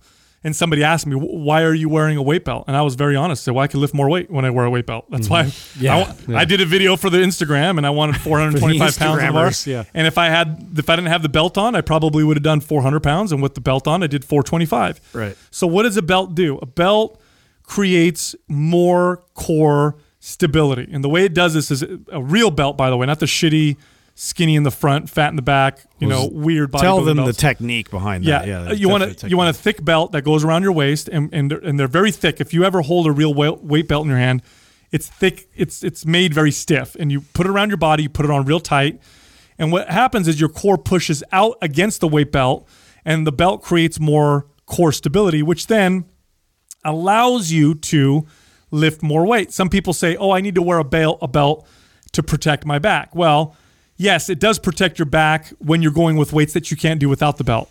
But if you lifted weights that you don't need the belt for, then your back should be safe as well. So should you get a weightlifting belt? It's up to you. I mean, if you're competing with the weight belt, you should. I feel like it's a really good feedback mechanism. And what I mean, or feedback tool. So in our prime, we have 3 zone tests. And the first zone test is we teach you to get up against the wall, and you have these points of contact, the back of your head, your wrist, your elbow, your low back, and the idea is to see if you can travel your hands over your head and keep all those contact points, and if you can't, then you fail the test. Now, that test and that can technically be an exercise and a corrective exercise for somebody, does not require a wall. does not require that you have a wall. But what the wall does is gives the brain and gives the person trying to figure out what to do a feedback. And I think the same thing with a belt. Like, a lot of people just don't know how to activate their core and lock down their spine. And when they get, especially when they're squatting, because squatting and deadlifting is such a mechanically challenging type of movement. So when they do that, the belt, I think, provides this artificial feedback for them to do that. Now, just like the posture thing that I would teach somebody, that's a tool. We can't have to rely on a wall for you to get in good posture. I'm trying to get you to understand how you're supposed to feel, so I can use the wall as cues. The same way that I'm trying to understand you how to control and activate your transverse abdominis by pressing against the belt, even though it's a different recruitment pattern. Right, it's a different recruitment pattern, but it's still the awareness of the core and how important that is if you lock it in and stabilize it in a squat. Someone like Justin, who's trained for so long with good technique without a belt, has trained to lock his core in really well. And you can see it in his squat. When he drops down in a squat, his core is locked really well. This was something I was not good at, and I'm still not good at it. So like Sal, I weave in and out. In fact, I actually squatted, ironically, we're talking about this question. I squatted with a belt yesterday for the first time in probably 6 months. And it was just because it was the first time that I wanted to challenge myself weight-wise. I hadn't done anything for singles or doubles for squats since the Achilles, and so I've just no reason to challenge it. And I didn't go crazy, but right now for me, anything over 250 is, scary weight for me because of the injury. So I was, and the last thing I wanted, why I'm thinking about my Achilles and everything else going on, was my core to fold. And I know that if I have a belt, it's kind of like cheating for me. It allows me, I can feel my abs pushing against it as I come down. It gives me good feedback, and it helps me protect my spine. So, but that's how I like to use the belt, is as a tool, as a way to get people to understand what it's doing. And you want to really learn to train yourself to do that intrinsically, right? Yeah. I definitely don't pass judgment, with these tools and accessories. As far as you want to use wrist wraps, you want to use belts, and you're actually lifting, substantial amount of weight, and you're competing. I get it. I get it. I definitely get it. But if I'm going to be real and honest, like, the way that I look at it is I didn't do the work. I didn't do the intrinsic work that it takes for me to be able to stabilize properly, to go through all the channels in my kinetic chain to be able to put this load or carry this load into this exercise. And so therefore I need to go back and reassess where the deficiencies lie. So for me, it's tough because, like you said, it's decades of mechanic work. It's decades of being under the barbell to figure out kind of where you are and how to brace properly and how to kind of get everything working simultaneously the way that it needs to, because the belt really does provide security, safety when you start really loading an excess of weight onto your spine and your body. Like, you need to be able to, react appropriately. And that's so true, because yesterday when I squatted, like, even after I did, I knew, I'm like, what I need to do is I need to go do more ab work, and I need to do more work where I have control of my pelvis at the very bottom of the squat, because I know that when I hit the bottom of the squat, when I have a heavy load on me, there is a split second. I mean, it is very small, but a very split second where I relax my core and I'm not stabilizing my whole hip complex. And I just am thinking about getting out of the hole. And that split second is enough to potentially injure me, or for me to even feel it, that I'm feeling it in the wrong areas. And if I would have a really stable core, naturally that wouldn't happen. And there's a technique to using a weight belt. So it's not like you put it on and boom, I'm stronger. No. You actually have to learn how to use it. You have to learn how to put it on. It's funny, whenever I would train with people and they'd want to use a weight belt, like they couldn't even put it on tight enough. They didn't have the technique and it felt uncomfortable. So there's definitely a skill, and there's a lot of skill involved with learning how to use a weight belt. But one thing you understand is this: if you get really, really good at lifting with the belt, then that's where a lot of your strength lies, is in wearing the belt. Once you take the belt off, you may be surprised at how not strong you feel when you take the belt. That happened to me years ago. I remember I was doing lots of heavy deadlifts, and so I was wearing the belt every single time I deadlifted. Anything over 300 pounds, put the belt on. And I got my deadlift up to like 530 or 535, something like that, which is a decent weight. And then I went to visit my cousin up in Sacramento, forgot my weight belt. So, and we were supposed to work out the next day. And I'm like, fuck, whatever. I don't have my weight belt. I'm just going to work out without one. And I put 5 plates on the bar, 495. So I'm a guy who was pulling 535 with a belt. I pulled 500 and I grinded that motherfucker up without a belt on. And I was sore as shit up and down my low back. And then I realized like, wow, that belt adds like a good 30 pounds to my deadlift. And so, is it worth it? I don't know. I mean, I like I enjoy the art of lifting weights. I do it for the sake of doing it. I don't necessarily do it for the sake of, being a stronger person in the real world, although I enjoy that as well. I actually just do it because I enjoy doing it. So that's what the belt is for me. But I cannot disagree at all with what Justin says. In fact, the right answer is what Justin says, which is if you're listening to this podcast and you just want to build a strong body and you want to look good, should you ever get a weightlifting belt? Probably not. It's probably you're gonna learn different recruitment patterns. You're gonna get good at different. There's no need for it. Just get really good at being able to do it without a belt. Get the mobility, get the stability that your body can provide without it. Now, if you're a gym rat and you're really into the gym and you want to try different things, I totally get it. I do the same thing. It looks really cool with a stringer tucked into it, or a wife beater. Those are Taylor's people. Those are Taylor's people. He loves to hang out with them all the time. He loves that. I like to wear my weight belt out in the real world too sometimes. You know what I mean? Yeah. Because I'm like, now I know I'm strong as I normally am in the gym. Totally. My fanny pack with chalk in it. Oh my God. Okay, next one.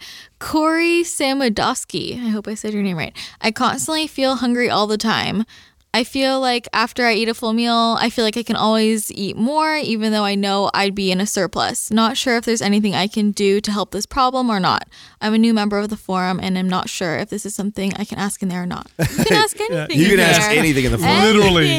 Literally. Except let's anything. ask millions, to listen. Yeah. A couple things. First, you'd be in a surplus, so that's an interesting statement. If you're somebody who you are overweight, you're 20 pounds overweight, 30 pounds overweight, and you find that you never feel satisfied with the food that you're eating, there's a couple ways I would look at it. One is there's some emotional stuff that's going on here with food, and many times what we think is hunger is just cravings, and cravings are motivated not by the actual hunger signals, but rather that by our emotional state, context, like the environment I'm in or the people I'm around. There's lots of different things. Am I stressed out? Am I anxious? Am I bored? Well, I mean, she could be.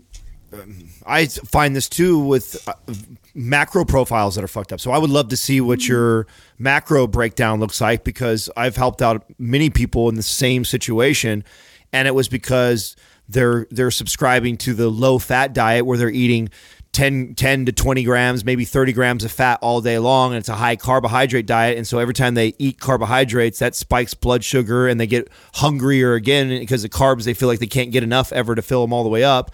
And they're eating so low fat that when I take that and I flip it on its head, I drop their carbohydrates, I increase their fats by like double. Yeah.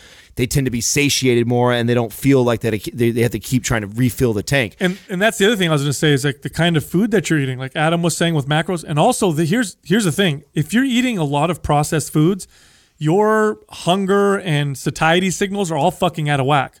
That's just the bottom line. Remember this.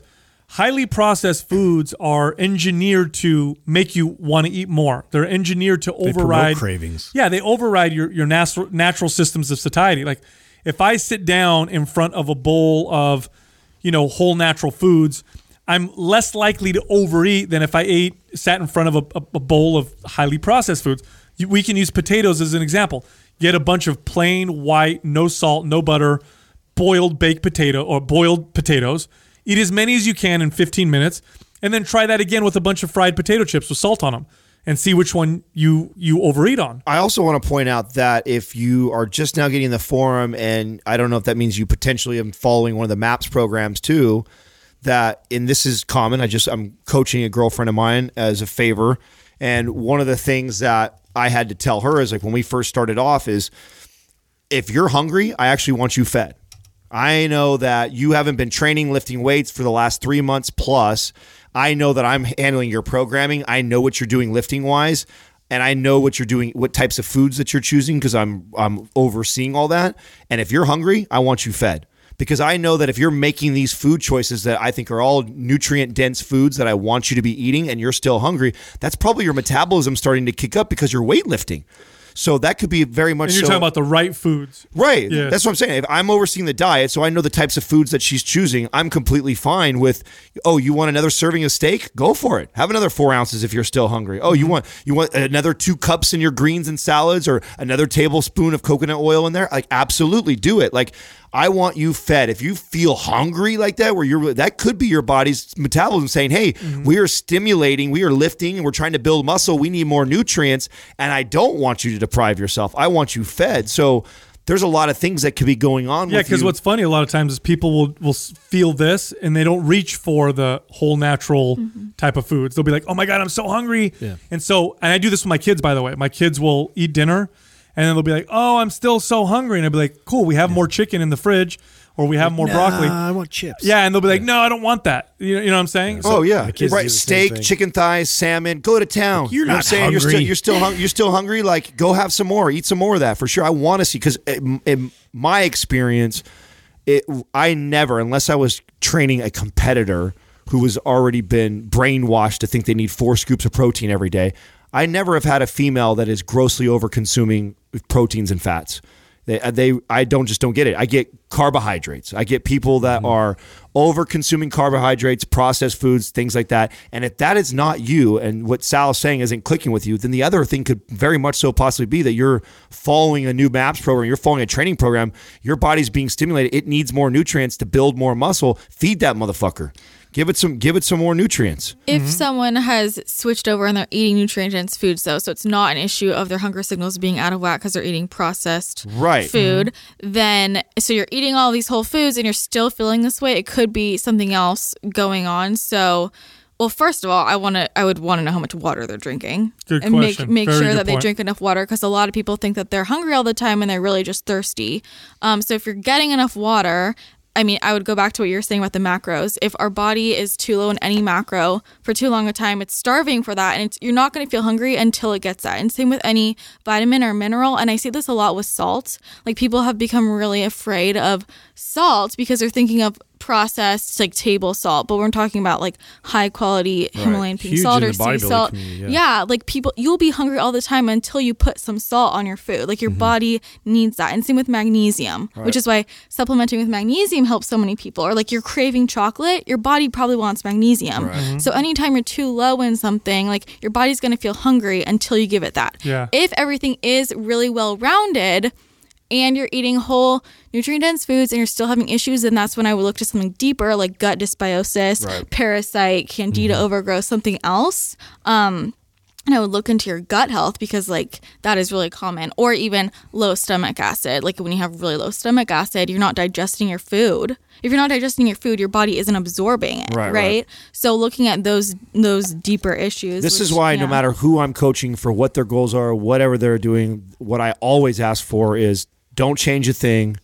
Document everything. Put it in your Fat Secret for a single week. So not only can I see it, but you can see it yourself and you can take a look. And most people, especially if you're a Mind Pump listener, are smart enough to kind of go back and look at that and go like, oh shit. Like, I mean, I just had someone do it and they're like, wow, Adam, I didn't realize how much sugar I was eating. I'm like, well, yeah, it's crazy how easy it is to get sugar. And then you think that your fruit snack is such a great snack that you have late at night. And it's like, and then you think, oh, well, I only had one little package of M&Ms, but you were already over your daily sugar intake that you even need by fucking noon. And then you finish the night off on that and you think you're being really modest by only having, a bowl of fruit and one little thing of M&Ms. But it's like, you have no idea what you're setting yourself up for that. And then on top of that, you're not even moving that much or training that hard. Yeah, people need to understand a few things. Like, we evolved to have these natural signals that tell us when to sleep, when to wake up, when to drink water, when to eat food, and when not to eat food. But they're very accurate. They're actually in a healthy individual. If you're a healthy person, those are pretty accurate signals. The problem is they evolved in an environment that's so different from the one that we live in. So we live in an environment with electric sunlight all the time. So our sleep gets all thrown off. We're, in an environment with extremely accessible, highly palatable foods with flavors that are combined in textures and tastes and colors that would never exist in nature. So now all of a sudden we can't trust any of those things. But if you go back and you stick to the things that we evolved eating and just kind of focus on that, what'll start to happen slowly is your signals will start to become more accurate, and you'll find that you won't overeat. You'll find that you'll eat when you're hungry and you'll eat enough. and you won't overstuff yourself. You'll start to find that those signals are actually quite powerful. And I'll tell you this right now, try to ignore your signals or override them yourself for as long as you want. Eventually, they're going to win. So really the key to long-term success is to get in touch with those signals, understand them, and then be able to listen to them, because it's easy to eat right when you want to. That's the key. Also goes back to like lifestyle factors like sleep and stress. If you are not sleeping enough, you will be hungry all the time. I see this all the time. So people who aren't getting enough sleep, I would get that in check. Yeah, and that happens because it's a form of stress, and your body is literally thinking, we need to consume and store calories because this person is overcome this. Is lacking sleep for some particular reason. Maybe a famine is coming up or whatever. And so you're just going to consume more food. Plus, you're just awake more of the hours. All right. Logan Roadman. How do you tell your girlfriend she's fat without being a dick? This is like the age-old question. What right a here. great thing to have you here I for, so know. you could tell us if that would work or I not. can't wait to hear Yes. what you think. Oh man. Oh, Wow. jeez. So That's a tough one. Pinch test. You go by and do like a random pinch. You know? That's a tough one for guys and girls. Like, how do you tell your well, what significant I'm other? trying to do for this person, because there's probably a good chance that I've had a conversation around this at one point, and I'm trying to think how that went out as I share this story. So I think clever, and I'm not saying by any means this is the way. This is, I think, what has worked for me. Right?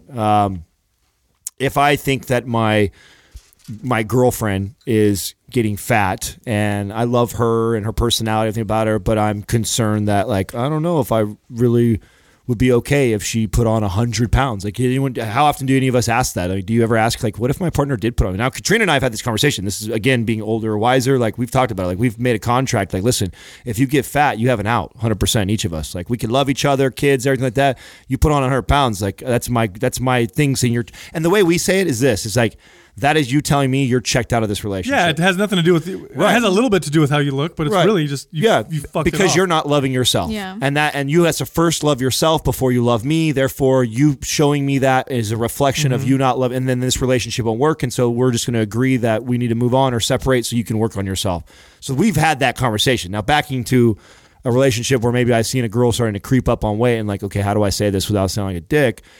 Is I think I bring that conversation up without telling her she's fat. Like, for example, an opportunity will present itself when maybe you see a couple that is overweight a lot. If you live in California, it'd be really easy to find this couple. Or maybe even a couple that is in incredible shape. Just go to a theme park. That's all you got to do. They're everywhere. Or you see a couple who's in, you don't have to point out the negative one. You could do a positive angle too. Like, maybe you see a couple that's in incredible shape, but that's an opportunity for maybe you to compliment, like, wow, look at how fit and healthy they are. Like, hun, would you ever want to be that couple who's like keeps in really good shape year round, like, and start that conversation and see where how she feels about it, and then I can She's like, "Why are you trying to say I'm not fit right now?" Yeah, they read right through that. I can already see it. It's so tough. not if you do it right. Not if you wait for if you out of nowhere, we're sitting here, we're look how we're at amazing home they watching Billions, our favorite show, and I all of a sudden bring up out of the blue, like, hey, honey, what do you think about fat people? Like, that's not going to work. I mean, it needs to be authentic, where something would stimulate My that 600-pound conversation. life. If you're going to I'm be watching. a ninja about this and not offend her right away, is when the opportunity arises, I would present the question as what do you think about it? Or, what would you think if I put on 100 pounds? What would you, instead of about her, ask her about you. Like, what if I put on 100 pounds of body fat, what would you think about me? Or would we still be together? That will stimulate the conversation. From there, I can then express how I feel about this and as if it's an important value to me and why. So you better wrap your brain around that first. So you need to be able to articulate why it's important to you before you just point out that she's fat. I'll give you a flip example, like with your two relationships. Yeah, exactly. No, not in a personal example. Oh, okay. I'm not going there. Let's say you're a guy and you're successful and you've got a lot of money, you've got a nice house, nice car, and you're dating a girl. And you ask her, hey, would you still be with me if I was broke? Many women would still be with you if they saw that you were still ambitious and hardworking and you were still with that drive. If you became this lazy degenerate who just lost their zest for life and then you lost your money, there's a big difference there. And this is the same thing with being overweight. Like, if you're with a woman and she gets pregnant and gains a bunch of weight, Very different than if That's she your just fault then. very At different. least about 30 pounds Yeah. of it. It's very different than her just being like, I don't even care anymore about myself. I'm just going to eat whatever I want. And so I think that's the conversation. I honestly think honesty's the best thing. I just would be gentle. I wouldn't say things like, Yeah, that was hey, my, honey, I don't that's find my you way of attractive. gently getting into the conversation where I can be real, right? Yeah. Like it's let's find a situation, whether it be watching a show or we saw a couple that looks this way, whether it be ripped or overweight. That's a great time for it. It's going to probably naturally pop in your head when you see it anyways, and then express it. Say it, oh, well, honey, what do you think of that? And then get it going and talking. But you better have your brain wrapped around why that's important to you, because I think that's where guys fuck up is they say in their head, like, I don't want a fat chick. Yeah. But then they're like, well, they've never asked themselves, well, why don't I want a fat chick? Or what does that mean to me? And how do I articulate that to a fat chick and not piss her off? Okay, can I answer this? My friend actually just asked me this like a few weeks ago about his girlfriend. Oh, really? 'Cause she went to she's still in college, and he's like, she's put on so much weight, and I don't know what to say. And I told him to focus on the other aspects of. So what does she need to do? She needs to start getting off her ass and exercising. She needs to stop drinking so much. She needs to start eating better, right? And I was like, you need to focus on those, not the weight. So and talk about like the mental benefits. Part of this is because she's like kind of depressed at college, like, just figuring out her life, and like talk to her about why she's feeling that way and say, when I started working out regularly and eating this way, like my mood totally changed. I have so much more energy. And then like you have so much more time than me though. I've got so much more stress and I've got to worry about my job and that's what I'm always trying to find the excuses. So then when you're hanging out, I told him only hang out with her if you're going to do something active. So we're going to hang out if we go on a hike. We're going to hang out if we go to the gym together. We're going to go out. We're going to have dinner tonight and I'm going to cook. And it's going to be something healthy. Right. You know what I mean? And like forcing it that way. Hey, babe, I cooked asparagus. Yeah. Hey, we're having water tonight. Oh, it's a fasting dinner. You ever heard of those? It's a new thing. It's cool. It's ice cubes. Really overhauling. It's really, really good. My point is, don't focus on you're getting fat. Focus on everything else. Well, this was a real conversation that Katrina and I have 100% had this conversation. Like, I can call my wife fat, and she's okay with it, and she calls me fat. It's just our relationship. Well, it depends on the I like that. relationship. Yeah. Not some people are sensitive. Hey, look to at it. a little tubs. I mean, she says that to me. I'll say it to her. I relate it to. It's great. I relate it to a reflection of what's going on inside of me. I really believe that our. That was so deep. I mean, is it not though? I mean, let's think about all of us, our own personal experience. Let's forget everybody else. Our own personal experiences, each of us individually. The times when your body was physically out of shape the most. So think of your worst time that you were physically, and ask yourself and tell me where were you? Where was your mental space at that time? Horrible. Right. And so, and just like you're saying, connect that. Well, I don't, it's not my job to connect your happiness and you loving you. And it's not my job as a partner. Like, I don't believe in a relationship like that. This is, you have your journey and your experiences, and I have mine. I just happen to have chose to share this together. Therefore, we're in a partnership. But it's not my responsibility to love you. That's you. You got to love yourself first. And if you're not loving yourself and your body is reflecting that, that's on you to fix. And if you don't want to fix that and you don't love yourself enough, I can't possibly love you enough to fix that. So therefore, we're gonna bounce. I would 100% focus on the not loving yourself and not focus anything on the weight at all. I wouldn't say anything about being fat or being overweight. All of it would be like, look, I've noticed that you seem to be more depressed or not as happy. You've lost some zest. You're not as active as you were before. You're not doing the things you enjoy. I notice that you're eating foods that seem to be comfort foods, and I feel like maybe you're anxious or like, what's going on? Let's talk about this, because I want you to love yourself, because it makes it easier to love you when you love yourself. And take it from that standpoint, because when you make it, look, if this person's gaining weight, they probably aren't feeling good about themselves. There's probably some stress or anxiety or depression going on. And telling them that they're fat and that they need to lose weight because you don't want to be with them because they're getting too fat is only going to make it worse. You know how many clients I've trained, women who were post-divorce, and they'd come hire me as a trainer, and then we became close friends, and they told me one of the problems that their husbands always had with them was that they were overweight. And then they got divorced, and guess what they did after they got divorced? got fit and lost weight. Yeah. Not during the marriage, because it only made them feel worse. When their husband was telling them that they're fat, all they would do is they'd want to eat worse and they'd want to move less and just feel more depressed. Right. So focus on that. Focus on the, take care of yourself. Get to the root of the issue, obviously, and that's one of the. If you can kind of like identify that in ways that you can sort of contribute as far as like providing, like less responsibilities or things within her schedule to kind Beautiful. That's exactly what I was just going to say right now. Was promote if you're a time. stud, if you're a real stud, you'll find something in her day and you'll alleviate that for her. Yeah. If she handles the dishes or she does the laundry or she's the one who runs the grocery shopping or it's something that What if she takes that time and goes and eats Oreos or something? That's when you got to say fat. Because normally what will happen when somebody gets in this place where they're putting on weight and they're a lot of times, not always, but a lot of times they don't think they have the time. I mean, how many clients have we had in front of us? Biggest excuse of right, all. is I don't have the time. So even if you point that out, you may just end up making her cry and get upset because she feels like she doesn't have the time to even accomplish that. And now you think she's fat and now you just added more to her stress that she already had.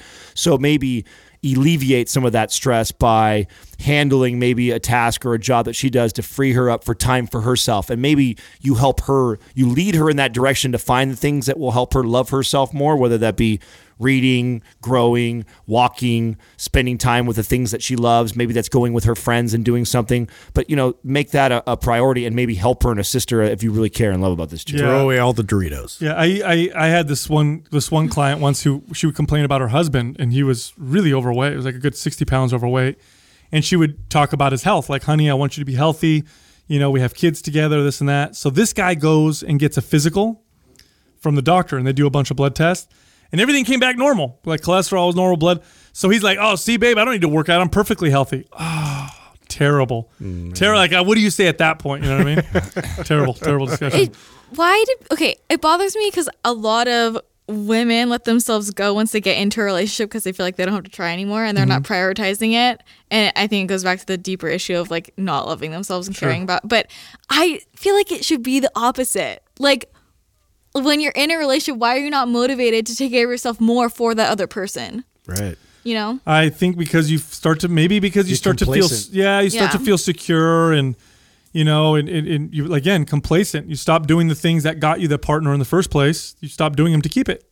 So and to keep the person, which is a big mistake a lot of people make. You stop loving yourself, man. Definitely. You stop loving yourself, you start focusing on all the other things, Get That's back it. to taking care of you. Check this out. If you aren't subscribed to our YouTube channel, you're probably a loser. So get on YouTube right now. Subscribe to Mind Pump TV. We post the best. If we didn't just offend you. We post the best videos on YouTube, voted 5 years in a row by us truly. Thank you for listening to Mind Pump.